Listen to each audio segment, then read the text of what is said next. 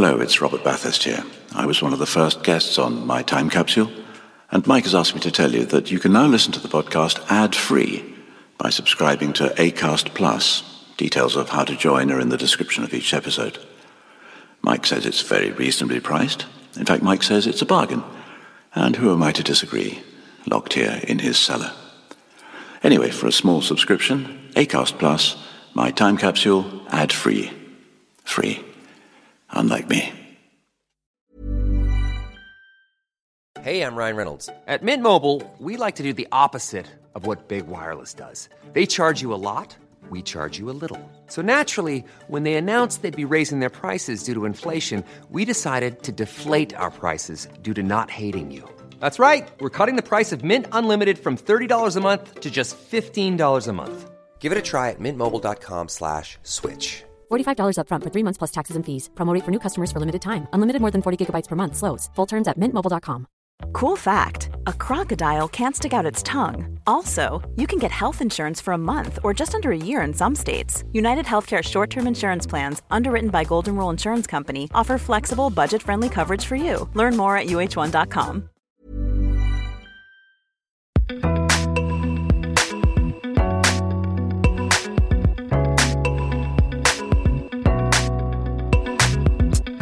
Hello, and welcome to episode 99 of My Time Capsule. I'm Mike Fenton-Stevens, and in case you've not heard this podcast before, this is where I talk to my guest about the 5 things they would pick from any time in their life that they would like to preserve for all time in a time capsule. They pick 4 things they love, but they must also choose something that they regret, or even loathe, something they would like to banish from their life. Doing that with me in this episode is the actor Emma Cunniffe, who's been on our TV screens regularly since the mid-90s in such wonderful shows as The Lakes, Great Expectations, All the King's Men, Clocking Off, and alongside Robson Green and Mark Benton in Clash of the Santas. She's also been in Hetty Wainthropp Investigates, Flesh and Blood with Christopher Eccleston. She played DS Tina Murray in New Tricks and was in Doctor Who with Matt Smith, plus Appointment with Death, Poirot, Waterloo Road, Endeavour, Doctors, Unforgotten, written and produced by one of our previous guests, Chris Lang. She was also in Midsummer Murders, Father Brown, A Touch of Frost, and Silent Witness, twice, as 2 different characters. Her film work includes Among Giants, Innocence, and Laura Marks in the film Miss Marks. And on stage, she won the UK Theatre Award for Best Actress in a Supporting Role for her performance in The Master Builder. Her other stage work includes Tales from Hollywood, Losing Louis at the Trafalgar Studios in London. She was nominated for the What's on Stage Award in 2011 for her role as Elizabeth Proctor in The Crucible at the Open Air Theatre Regent's Park, where incidentally you'll be able to see her as the nurse in Romeo and Juliet this summer. Emma was also in Women Beware Women, and she appeared as the eponymous monarch in the Royal Shakespeare Company's production of Helen Edmondson's Queen Anne in Stratford and at the Haymarket Theatre in the West End. So, I hope you enjoy listening to the lovely Emma Cunniffe and the things she'd like to put in a time capsule.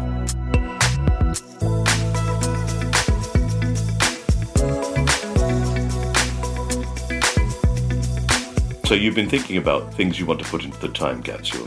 Yes. Have you chosen 5 things? I have. And I have to say, when you first sort of asked me about doing it, I thought, I don't know, I can't think of anything. What am I going to say or think of? And then suddenly, one idea led to another led to another. And before I knew it, I had about 50 things, which makes me think I'm a bit of a hoarder, which I think I probably am. I mean, already now I'm looking at something in my front room, a lovely lamp that my mum gave me. I'm thinking, I'd love to put that in. I'd love to have it full of treasures, because I think that along the way in life, you do find objects that you adore, and then you have another memory that you think, gosh, that's got to go in. But if that goes in, then the other one's got to go in. So you end up with a lot of things. But I've had to pare it down and have a declutter of my... I know some people cheat. You know that, don't you? Some people say things, I'd like to put my entire house in. You go, no, that's not fair. Oh, I can't say that then. That's what I was going to say. No, but I sort of have kind of been a bit cheaty. Well, you might allow me it, but it's sort of talking about something in terms of a collection. But then there's one item in that collection which I would definitely keep. So if it just has to be pared down. Okay, then. All right. So what's your first item? My first item is a piece of vinyl, a vinyl record. And I was going to say it would be my vinyl collection. But of course, if you would allow me to put my collection in, I would. But I would probably just choose this one record. And the record is by a fantastic singer called June Cunniffe, who is my mum. Oh, really? Yeah. So my mum was a semi-professional singer, and she started singing at the age of 2, and she sang with in working men's clubs in the Midlands when she was 12, and she used to sing in cinemas, she told me, and then she sang with big bands in the Midlands, a band called the Bob Miller and the Miller Men. She's got the most beautiful, beautiful voice. She sounds a bit sort of Doris Day, kind of beautiful jazz singer. And she had interest from an agent, and she could have become, I think, a bit of a star, but she went to meet this agent in London, and she tells the story of going down to London and sort of being wined and dined by this guy who was going to take her on. And then he said, "Oh, I see you've got an engagement ring on." And she said, "Yes." And he said, "Oh, well, if you're going to get married, it's going to be too difficult for you to have a career." Oh, no. And I don't know whether that was because there was some other ulterior motive. I don't think there was, but I think that Mum decided she was going to get married and she wanted a family more than she wanted her career. So she went down that path. But she has got still a beautiful voice. So when she was 50, my dad, for her birthday present, thought it would be lovely to cut a record. So he hired a studio for her in Wigan, of all places. I only found out it was Wigan recently. I used to think it was in the Midlands. But she went to... Many great bands from Wigan. Yeah, I'm exactly. Sure. I can't actually think of any, but I'm sure there are. Yeah, exactly, part of the Manchester scene. But anyway, she went and recorded this album, which has a lot of fantastic classic songs on: Blue Moon, Folks Who Live on the Hill, Dream a Little Dream. Wow. I know, it was the most beautiful thing. So, of course, this record wasn't being made to be sold. It was being made to share for family and friends. But it's this beautiful vinyl with a picture of her on the back, and it's got like a little write-up. But it's been done into CD form now. Her singing name was actually June Margaret, because that's her middle name. That's her agent's fault again, is it? Probably. You're never going to get anywhere in this with the name Cunniffe. But I can read you the playlist. It says, "Where or When," "It Had to Be You," "Every Time We Say Goodbye," "As Time Goes By," "Dream a Little Dream," "Bewitched, Bothered and Bewildered," "Blue Moon," and "I Dreamed a Dream," "Here's That Rainy Day," "The Folks Who Live on the Hill." Oh, what a great collection. I know. It's really stunning. And it's... and were they all her favourites? Yeah, they were all her favourites. Huh. And it's been a beautiful thing that we've been able to sort of pass it on to family and friends, and she really does have the most beautiful voice. So that is something that this beautiful vinyl album would go into my time capsule. But just to say, if I was allowed a collection, my vinyl collection to me has been one of the best things in my entire life. I think getting a record is just the most beautiful thing. I remember buying my very first singles from a record shop in Frodsham. There used to be this little, where I'm from, Frodsham in Cheshire, this fantastic record shop. I remember going down there with my brother. One of my brothers used to go in and like leaf through all the records and buying my first single, which was Ghost Town Specials, and then buying John Lennon Imagine, with the green apple on, and going back and playing them on the record player. And then when you get your albums, gosh, I remember getting Visitors by ABBA as a Christmas present and waking up in the morning and there was this album next to my pillowcase full of presents of Visitors by ABBA, and I was like, I've got the album of Visitors by ABBA. And then you played them to death, don't you? Oh, yeah. I mean, the joy of an album is, I think, a joy that's been lost with Spotify and being able to just flip forward and just choose a track you want, is that what you listen to is what the people who made the album want you to listen to. Exactly.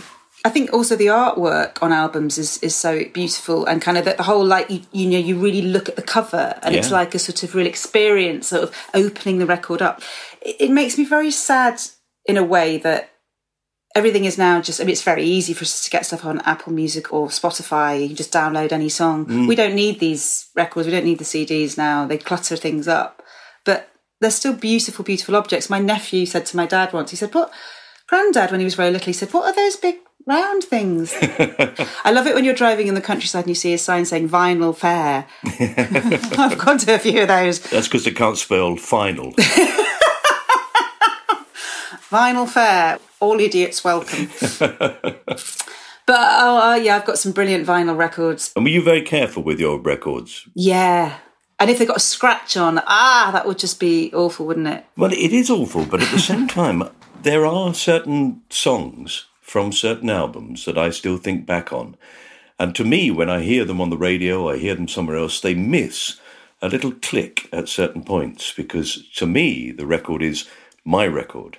For example, the Kate Bush song, "Oh England, My Lionheart," goes, "Oh England, my Lionheart." Yeah. There's a little in there. Oh, yeah, that's cool.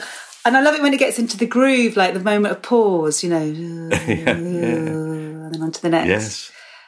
Sometimes and you wake up from a drunken stupor. That's never happened to me. No, but just the beautiful, beautiful thing of vinyl and the crackle, I remember the process of fluff on the needle, like blowing that away and then gently placing it on. Yeah. Whenever I can, I've got a little portable vinyl player now, I get that out and I play some vinyl, but it feels sad that doesn't happen more often than it used to. Mm. I've got them all lined up here. Okay, go and find them this for is a me. lovely one. You'll like this. Bernard Cribbins, Hans Andersen, Thumbelina. Yes. Wonderful Copenhagen, Anywhere I Wander. Yes, you see, he largely, basically, was the British Danny Kaye, wasn't he? If Danny Kaye recorded something, so did Bernard Cribbins. Exactly. What else have you got in your collection? Genius. Men at Work. Men at Work, Business as Usual.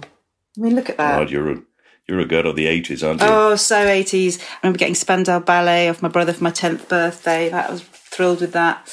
And then I got into the Smiths, and that was another vinyl that I've got. And I've also got... David Bowie. My absolute favourite. I mean, I won't go through the whole vinyl collection because we could be here all night. Bit of Whitney, bit of Stevie, seeing him live, Stevie Wonder. Yes. Amazing. God, a good collection you've got. I'm going to come round to your house. We're going to do a vinyl night. Yay! Yeah. That'll be cool. I'm tempted to put the whole collection in there because it's such a nice collection. But I think that your mum's record, June, and I'm going to give her a proper name, June Cunniffe. Yes. Singing all those beautiful songs. You'll never forget the other songs. No. But you can put that one on, and I'm going to put in a hi-fi system with a really expensive needle. It's going to sound gorgeous. Oh, I'm getting that as a bonus. Yeah. Bang & Olufsen speakers. There you Ooh, are. I feel like I've won the jackpot. I mean, the fact that my dad, for her 50th birthday, arranged that for her to go to the studio, record with her old musician friends, and now we all have my mum's voice forever recorded on vinyl. It's, to me, the best thing he could have done. We've all got that forever. It's a beautiful present. It's an amazing thing to do. That took some organising, didn't it? It did. How much does he love her? A lot. Lovely. I know. Okay, that's brilliant. All right, we will put your mum's record into the time capsule, Em. Thank you. So what's your second item? So my second item would be a painting. It's called Hazy Moorland Sun, and it's by an artist called Harry Brioche. So I bought this painting in Stratford-upon-Avon. I did a production of Queen Anne, which I think you were part of as well, Mike. A very small part of. A big part of. So we worked together in Stratford doing Queen Anne, and during that time I walked past this gallery and saw this painting in the window, and I really wanted to buy it, and I thought, no, you must hold off. But when I came back to London, I kept thinking about it after the job had finished, and I rang the gallery and I said, is that painting still there? And they said, yes, it is. And I said, I'd like to buy it. So luckily it was still there, but it's a beautiful painting of the countryside in Warwickshire. And it reminded me very much of that, the drive up to Stratford and those beautiful, beautiful skies. I have a real thing about skyscapes, and I love looking at the sky all the time. I think that the way the sky changes and paints itself all the time is extraordinary. I love Turner. I love trying myself to do a little bit of painting, but I'm not very good. It looks a little bit like it's done by a 3-year-old, but I did during lockdown. I was sort of finding it quite hard, not the fact that all our creativity got taken away from us. So I thought, I'm going to try some painting. So I just ordered some acrylic paints, and I just sat out. I was up in Cheshire during lockdown, and there's the most beautiful, beautiful skies there and the beautiful countryside. And I just started painting and mixing colour, and it's so meditative. You can just lose yourself in the process. And I don't know what I'm doing at all, but I sort of enjoy kind of messing around with it. And I painted a couple of skyscapes in Cheshire, which I won't be putting anywhere other than under the bed. But but I think I really admire artists, and particularly artists who can do skyscapes. And sometimes when you see a bad skyscape, it can look a bit blocky or a bit just sort of the colours. The fine gradation of the colour is so important. And when you see that done beautifully, to me, that is magical that someone can recreate that. So to me, it's almost impossible that anybody could do these paintings. Oh, I know. They're extraordinary, aren't they? Yeah. So you're brave to have a go. Yeah, I really enjoyed it, actually. And I'm probably being overly harsh on myself, because actually one of them I was like, oh, that's actually quite good. But I think it just because it's the process of painting. You just immerse yourself in that and you just kind of lose yourself in it. And then you step back and you've kind of hopefully created something which is a reflection of the sky or the image, whatever it is you're doing. But this painting in particular, I was thinking about, I'd go in a time capsule. And I just love this because it reminds me of the land surrounding Stratford-upon-Avon. So that will always remind me of not only my happy times working there, but also my love for painting. And as I say, I'm just obsessed with skyscapes. The sky is extraordinary, isn't it? Because sometimes you look at it and you can't actually believe it's real. Yeah. It looks absurd. It's as if somebody has painted it. Absolutely. When sometimes you see the moon and it just looks like this beautiful silver ball and against a very unusually coloured blue and you're just like, that colour blue is extraordinary. And then I've seen skies where you get one weather front coming up against another, so you can have one complete style on one side and then an absolutely straight line with a completely different weather front on it, and it's straight down the middle of the sky, as if someone's put two skies together. It's astonishing. It looks impossible. It looks unbelievable. Yeah, and the way that the sky, the colours can change so quickly. So you can be watching a sunset and you see like the pockets of pink or gold just coming behind clouds, and then suddenly they dipped again and it's changed into something else. It goes into a sort of softer grey. When I was in Cheshire for all of lockdown. I spent a lot of time just sitting looking at the sky, more than I would normally. Obviously, if you're on holiday, you're on a beach, you're looking at the sunset with a cocktail in your hand or whatever. But lockdown was like, okay, we really just have time to look at the sky now.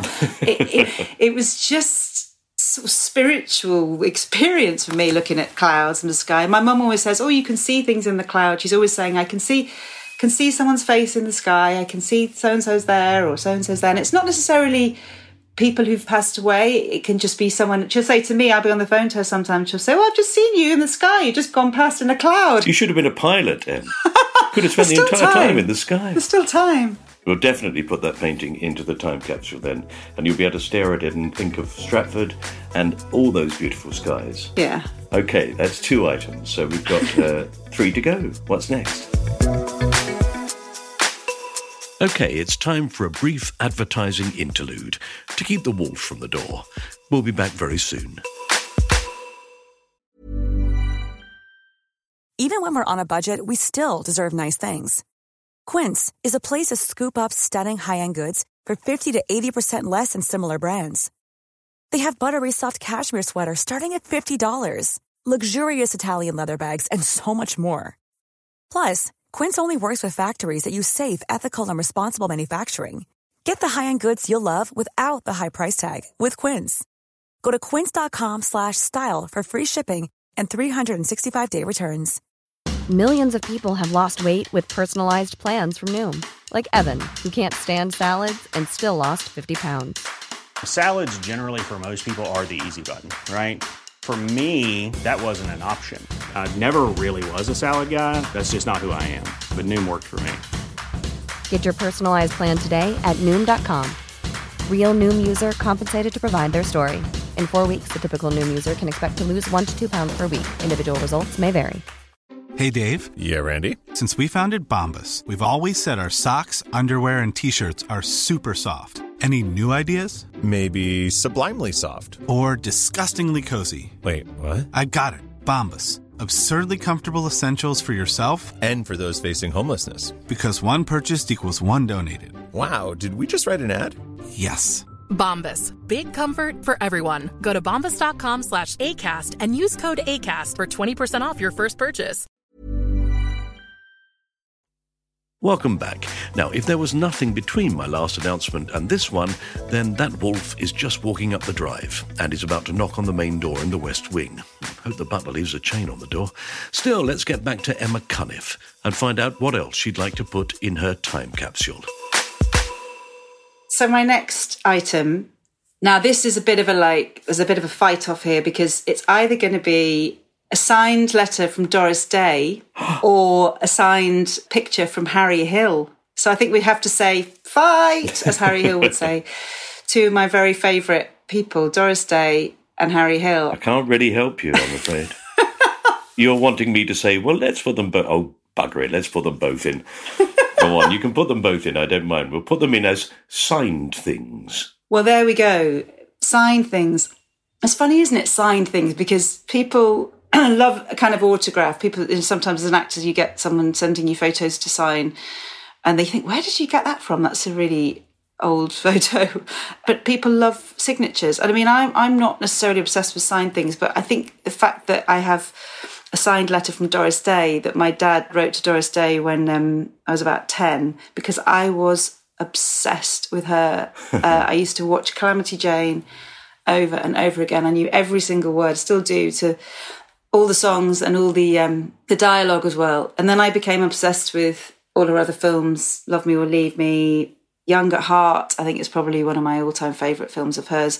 And my dad knew that I was obsessed with her, and she was one of the reasons I kind of got into the idea of performing. I think she was an amazing actress, Doris Day. People think of her as just being, the sunshiny American, all-American girl, but she was a really, really, really smart actress. She does an enormous range of performances, doesn't she? People think of her as one thing, and that's completely wrong, because she does go from those sort of, silly, frothy, dizzy blonde girl to really dark movies. And she had a really sad and painful life, actually. It's really, she had really difficult, turbulent times personally and a lot of tragedy in her life. And I think, have you heard that story that she got offered a part in Dallas? No. I think she got offered a part, I might have got this wrong, but I'm sure someone said she got offered a part in Dallas, but she didn't want to do it. She sort of withdrew from performing, and she had that animal sanctuary that she ran for many years. Yeah. Yes, she was sort of rather cruelly called the dog lady. Yeah. She was the biggest star in the world, wasn't she, for a long time? She really was. So my dad wrote to her, and she wrote back. I mean, whether it was just... an extraordinary thing. He just sort of looked up her address or something. Yeah, I suppose in those days you could find them. Yeah. You could just find someone's address. Yeah. I mean, it must have been via a fan club or, But to get a letter is extraordinary, isn't it? Not just a signed photograph or no, something. It was a letter. That she would have done hundreds of them. To write a letter personally. Yeah. What does it say, Em? Do you mind me asking? No, it just says, Dear Emma, thank you for your letter, wishing you all the very best, Doris Day. That's enough. And there was a photo in with it. It's really, really lovely. Some people are very strange about giving or, asking for autographs, aren't they? But I always think if somebody has the courage to ask for an autograph, it's not in your position to judge whether it's a worthwhile thing or not. No, exactly. I had a funny thing once. I was driving back up to see my parents a long time ago, and I was at a service station. I was just having a coffee, and this lady came up to me and she cleared the coffee, and she said, sorry to bother you. Do you mind if I get your autograph? And I said, oh, no, yeah, of course, yeah. And she sort of put this piece of paper in front of me and a pen, and I just said, oh, who's it to? And she said, oh, to Sarah. And so I said, but to Sarah, love from Emma Cunniffe, and gave it to her. And she said, oh, thank you so much. She went, I loved you in Coronation Street, and ran off. But at this point, I have actually been in Coronation Street now, but at that point, I hadn't been in Coronation Street. and she sort of scuttled away so fast. And I thought, do I shout after her? That's not me. Or do I just sort of leave it hanging? Oh. And I had this image of her watching Corrie, like going, hang on a minute. Emma no, that's not... What? That's not the right person. Who do you look like? There was a character that I did look like. And actually, I bumped into this actress once and we both said, oh, we look a bit like each other, don't we? Curly hair. But the whole thing around autographs, I mean, I have got another... So this is now turning into sort of... I'm like an autograph hunter, but I have also got Oliver Reed's autograph. We bumped into him at an airport when I was young. Sober? He was at the bar and he was wearing a rugby shirt. I remember that. Okay. And all I remember is that Oliver Reed drew a picture of a wolf, a big bad wolf, and put to Emma because Dad said Emma's doing panto at the moment. She's doing... I was playing Red Riding Hood, so he put a picture of the big bad wolf. Well, so you did chat a bit then as well. Yeah. That goes completely against the image that he projected all the time. Yeah. This gruff and dangerous man. Well, maybe that's why he put the big bad wolf on there, I think. Maybe, yeah. So what about Harry Hill then? Oh, Harry Hill. I've always been a fan. I'm a massive fan of Harry Hill, and I've seen him about 5 or 6 times live, and I saw him in Edinburgh at the Pleasance in a really small... It was in the 90s, I saw him, and I remember some of the brilliant gags. My father always said, never fight fire with fire, which is why I was thrown out of the fire service. I love the really bizarre things he did. He used to do a thing where he'd hold his hand up one way and then turn it over and say 2 things that rhyme. Yeah, static right, static tights. You got to have a system. He used to say pork chop, lamb chop. You got to have a system. I mean, I've always slightly... If someone doesn't get Harry Hill's sense of humour, I'm always slightly concerned about them. I think, why not? But you would have thought that actually it was a rather specialist sense of humour, wouldn't you? You would have thought that. But actually, for him to transfer it from, a rather niche television programme on Channel 4 to suddenly being, the bloopers shows and to have his own mainstream Saturday night ITV show where he didn't change his sense of humour at all. Exactly. And the whole nation got it. They really did. Which leads me on to, so my obsession with Harry Hill continued. I saw him play various different venues, Battersea Arts Centre, and I saw Regent's Park, and I've sort of stalked him a little bit. Not that he knows that, he'd be... No. Anyway, I'm sitting on my sofa one day watching Harry Hill's TV Burp, and I love the little bits we used to go... He went, hot dog handshake on the bill. And there was this little clip of me. It was me. I saw my face. I was brilliant. Like, I think I was eating some food and I sort of spat it out. I was like, I'm Harry Hill. And it was me. There was a scene where my character in the bill was going through a difficult divorce and it was all a bit edgy. And then there was a moment where they had to... the son had gone missing. My son had gone missing and the ex-husband had turned up and we were trying to find the son and it was all the... And there was a moment when we were sort of holding hands to sort of try and connect over this moment of loss and difficulty. And I remember really, really clearly the director saying to me, okay, we just need to do a shot of your hands, like, holding hands. And we sort of did this, like, because it was a bit of an awkward, moment. So the director said, we'll just get a shot of the hands, like, just connecting. So we went to hold hands and we did this really weird, like my thumb kind of went into his thumb and it looked like a hot dog, and it was like a sort of that moment where you like hold someone's hands a bit awkwardly and you sort of you're like kind of gripping onto each other in a really weird way, and then you sort of like... So Harry Hill had chosen this hot dog handshake on the bill. Oh, marvellous. And I was over the moon. I rang my brother Jed, who's also a massive Harry Hill fan. I rang him immediately. I went, Jed, I've just been on Harry Hill. I can't believe it. I'm over the moon. Anyway, so the signed thing I have from Harry Hill, though, is he was playing a gig at Regent's Park and my partner at the time was supposed to be coming along, but he got delayed coming back from somewhere and I was waiting for him, and then we missed the window of opportunity to go and see Harry Hill through circumstances that doesn't really matter. But I knew the lady that was stage managing that show, which is where she got me the tickets, and he sent a message for me that she gave me when the next time she saw me saying, "Dear Emma, where were you tonight? Love, Harry." Oh. So we'd missed the event and he'd sent me this message via her saying, "Where were you tonight?" He's not actually called Harry in real life, is he? I don't think so, no. Steve Brown, who's his musical director, I've known for many years, so that's my connection with Harry Hill, really. Is bumping into him on various trips to do various shows, as actors often do, bumping into each other in service stations. So that would be my connection with Harry Hill. Not great, but enough for me. Very nice man. I love him, and hot dog handshake on the bill will always be one of my best ever television moments. I'm going to definitely do a hot dog handshake later today and see if anybody notices. It's like when the thumb kind of gets trapped in the other person's hand, and it's all a bit... I'm never going to do a normal one again. That's it. I'm in with the thumb every time. Well, all right.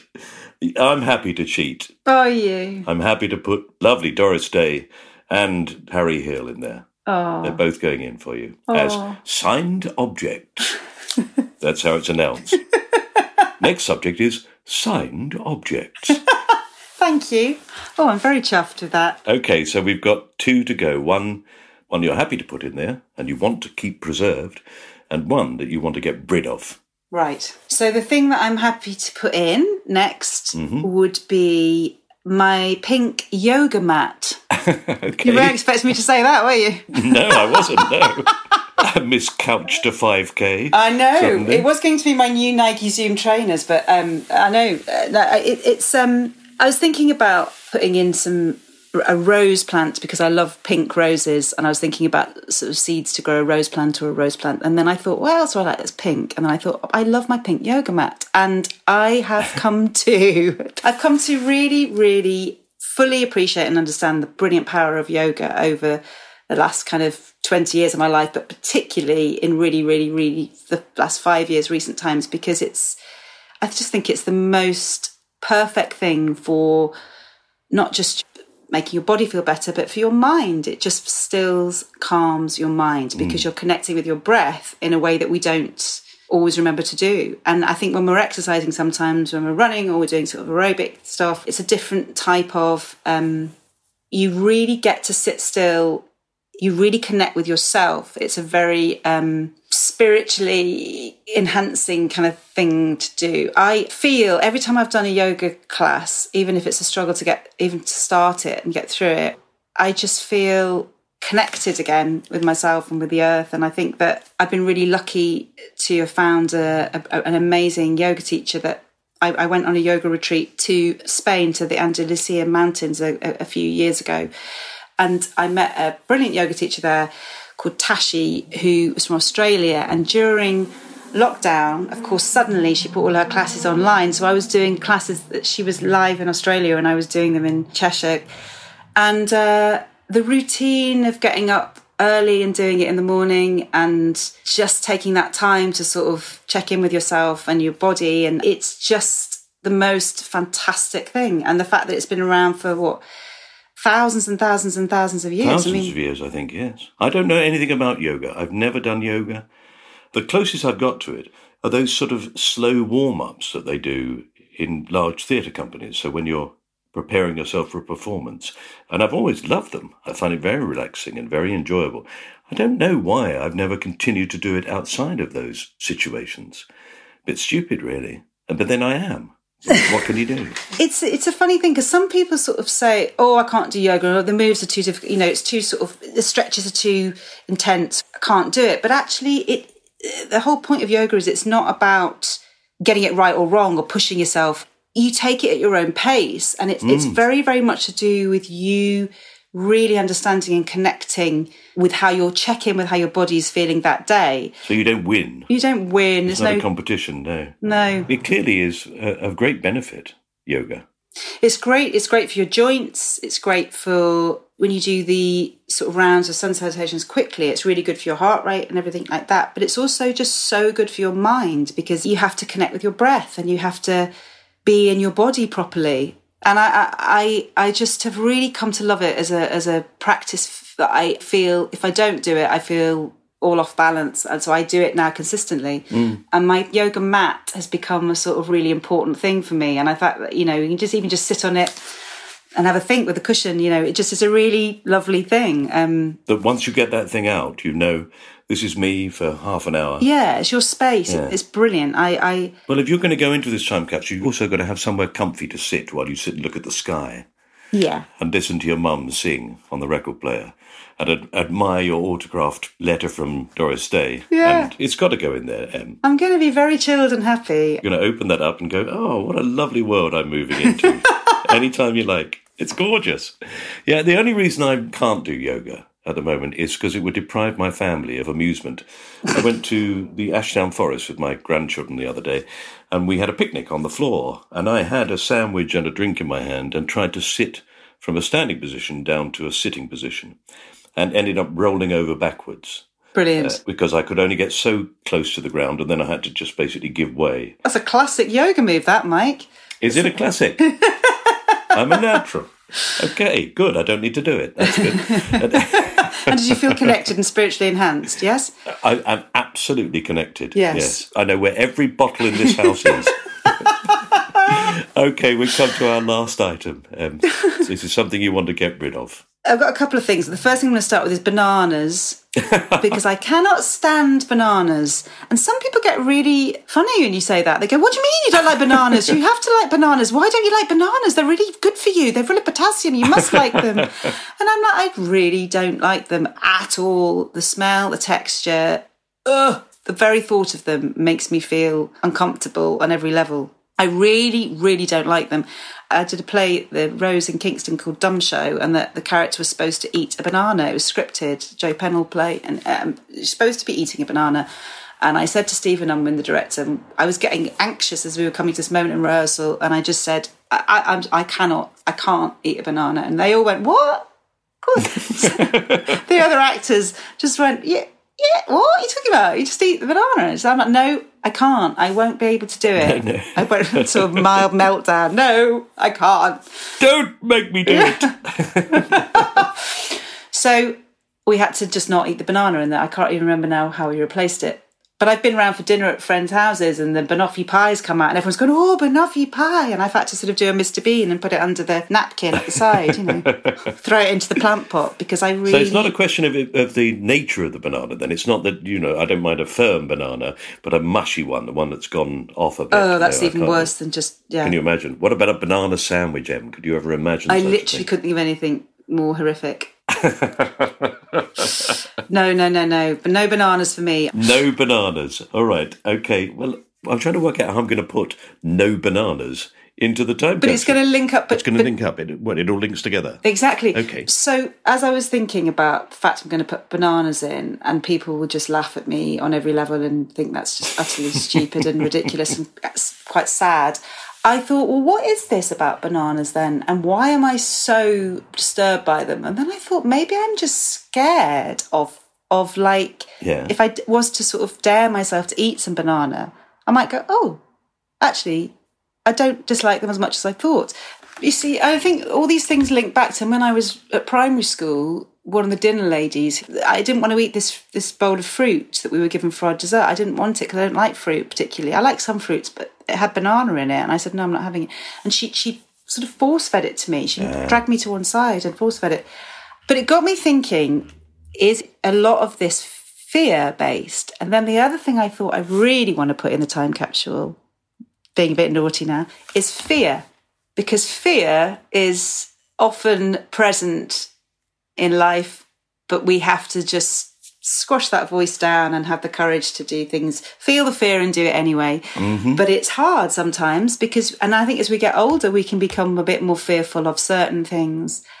When we're younger, you kind of just do things without thinking. You see a little kid running down a street without thinking. Sometimes recklessly.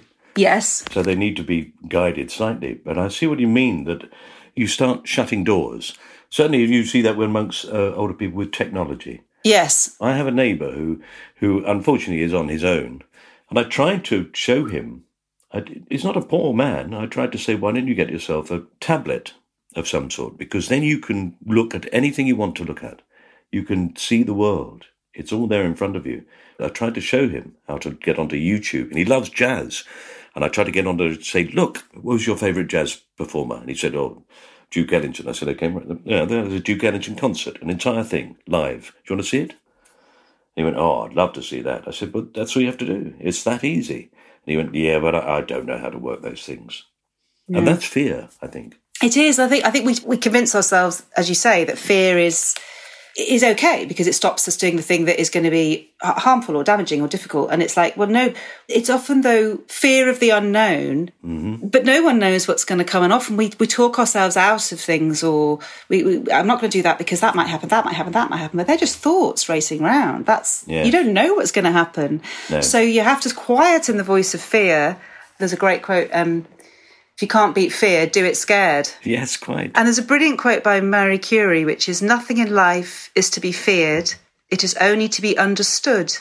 Now is the time to understand more so that we may fear less. It's very true. I think you're often scared of something you don't know or don't recognise. Yeah. And it's funny, as actors, I think we spend a lot of our life worrying and in fear about where's work going to come from, how are we going to get the next job? And particularly at the moment, obviously, that is intensified tenfold. But fear of the future is only going to make things worse. Yeah. You just have to sort of go, what will be, do the things you can do each day. Or start painting. Start painting, get on your yoga mat, look at your Harry Hill DVD, it's all... No, but I'm sounding very... No, it's a very good point. I have to say that going back to you talking about us being at the RSC together, that moment before you walk on stage on the first night of a performance in front of a new audience, never seen it before, you don't know what's going to happen. No. But we've made that step many times. Yeah. And generally, even if it's absolute rubbish what you do, it's still worth taking that step. Yeah, it's fight or flight, isn't it? You just have to go for it. I remember when I played Queen Anne was full of fear when she first took over the throne. And actually that's quite useful to start that play, because I was terrified the first time I did that performance in Stratford. Do you remember? It was a hairy kind of time, and yes, it was. It's quite useful if you're playing a character who's terrified, because you can just be terrified as well, and that's fine. Yes. It all merges into one.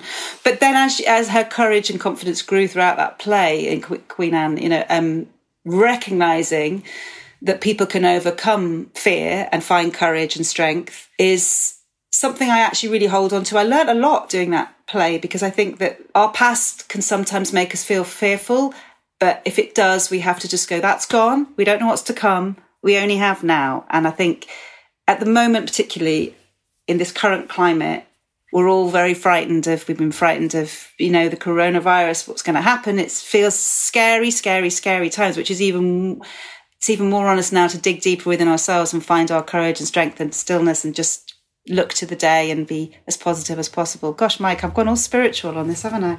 I will get up off my knees. You're going to get a pink yoga mat now. A pink yoga mat? You betcha. And a leotard. But you know what I was talking... It's just, I think if fear could be gone from the world, so many problems would be solved. Yep. We have nothing to fear but fear itself. Yeah. And a maniac with a machete. Very good. Well, I'm taking it now.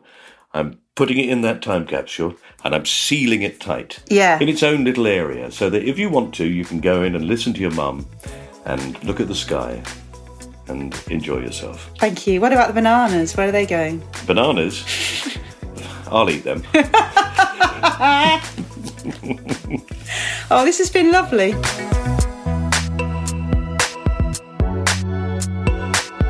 You have been listening to the 99th episode of My Time Capsule with me, Mike Fenton-Stevens, and my guest, Emma Cunniffe.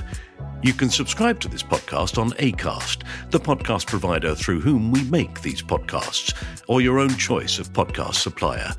Some of those suppliers will give you the chance to rate and review the show. So if you're given that chance, we'd be really grateful if you'd take it. Thank you. You can follow us on Twitter, Instagram and Facebook for news about what's coming up on My Time Capsule. This has been a cast-off production. The producer was John Fenton-Stevens, and the music is by Pass the Peas Music. It's available to download for free on Spotify. Just look for My Time Capsule theme tune. So thanks for listening, and I hope you'll listen to our next episode, our 100th episode, recorded on the other side of the world. 100 episodes, eh? Oh, hang on, I'll just pop next door and see how the rehearsals are going for part 2 of the 100th episode celebration concert.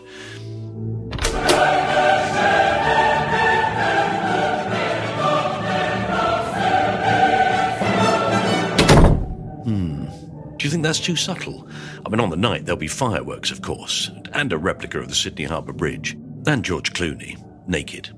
I mean, we haven't invited him, he just turns up everywhere. Bye.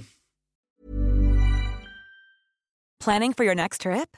Elevate your travel style with Quince. Quince has all the jet-setting essentials you'll want for your next getaway, like European linen, premium luggage options, buttery soft Italian leather bags, and so much more. And is all priced at 50 to 80% less than similar brands. Plus, Quince only works with factories that use safe and ethical manufacturing practices. Pack your bags with high-quality essentials you'll be wearing for vacations to come with Quince. Go to quince.com/pack for free shipping and 365-day returns.